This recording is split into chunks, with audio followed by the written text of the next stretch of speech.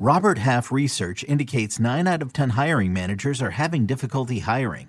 If you have open roles, chances are you're feeling this too. That's why you need Robert Half. Our specialized recruiting professionals engage with our proprietary AI to connect businesses of all sizes with highly skilled talent in finance and accounting, technology, marketing and creative, legal, and administrative and customer support. At Robert Half, we know talent. Visit roberthalf.com today. Welcome to Fantasy Football Today in 5. I'm Chris Towers here with Dan Schneier to talk about some Week 18 starts and sits for those of you who are still playing. For those of you who are not, we're turning our attention towards 2022, at least with one eye, over the last week or so. I've been going through my top players for 2022 at the Fantasy Football Today newsletter, on Fantasy Football Today, the full podcast. We've been talking about it. So, Dan, we're going to start talking about the top 5 players for 2022. It's way too early to know for sure. A lot's going to change, but we're going to be talking about this on the podcast. We're going to be talking about this on FFT on CBS Sports HQ. Who should be the number 1 pick in 2022 based on what we know right now? And no matter how early it is, it's always fun to talk about this kind of stuff. And It seems like it's always you and me, Chris. I don't know why. We're the contrarians, but I got to stick to my guns here. And I would take Christian McCaffrey number 1 overall if I was drafting today. I've described myself as injury agnostic. I have to stick to that.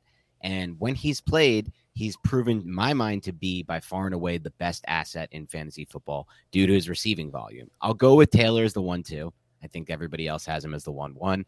I'm going to stick with Derrick Henry as my 1-3. Again, injury agnostic. One injury of a broken foot that should be healed. He's even going to play in the playoffs. And then Dalvin Cook will be my 1-4. And then my 1-5 is Devontae Adams. And I'll say this, because a lot of people were out on Travis Kelce's season. I will once again be drafting a ton of Travis Kelce. I'm not going to go as far as saying he's in my top 5 because I won't need to pick him in the top 5. Yeah. But if I'm picking on the back end of a snake, I will take him on the turn. And I'll be happy. And I'm sure he's going to drop there after this quote unquote down season, which if you really look at it, especially factoring in his fantasy success in the fantasy playoffs, he was another value pick in my mind this year. Yeah, the thing with Travis Kelce that's going to be tough is he is 33 next season. I have him as a late first-round pick in my overall. You can see that in the Fantasy Football Today newsletter on Friday morning. I have him as a late first-round pick, but was his regression just natural regression? Was it the effects of age starting to grab him? He is 33 next season. I don't know if everybody realizes how old he is. Or was it just that the Chiefs offense was just weirdly not that good for like half the season? Yeah. And will that be the case next season? I think that's a big question for them. I also have Christian McCaffrey number 1 overall. Like you, I feel more confident in my ability to say that Christian McCaffrey will be the best player in fantasy when healthy than I do in my ability to say whether he's a bigger risk than Derrick Henry. Like, Jonathan Taylor has basically no injury history dating. I don't think he's missed a game with injury dating back to the start of his college career. So I feel pretty confident that there's not much risk there. But I think Christian McCaffrey's the better player, so I'll go with that.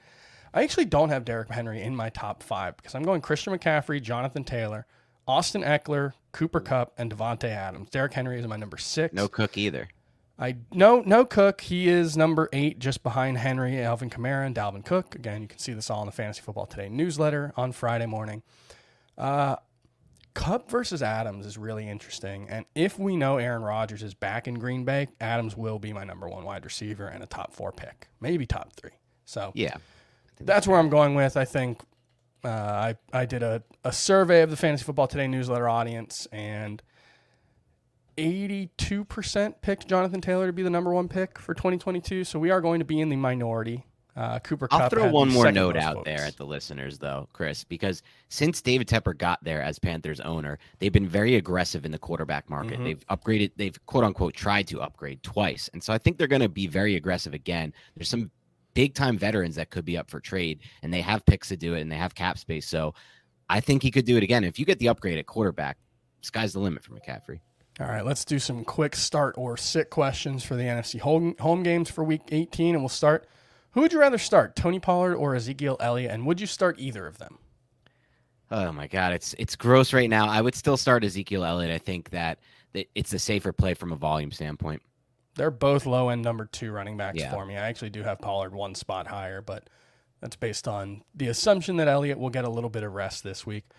Would you start anyone on the Packers or Buccaneers? They have locked in their playoff spots. They've all said they're going to play, but, For how long, right? Like, they're going to play, but who knows how long. I would not start any players from either team. I think if you're desperate enough, you might have to at this point, but you can probably find some guys on your wire who are going to get a lot more volume than anyone from either of those teams. I will say A.J. Dillon.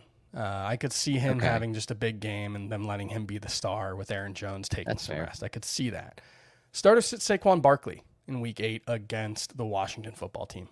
I'm actually going to start him just because you can't count on volume in too many places, and he actually looked his best last week for what it's worth. He averaged over 5 yards a carry and had a 100-yard rushing game, so I will start him.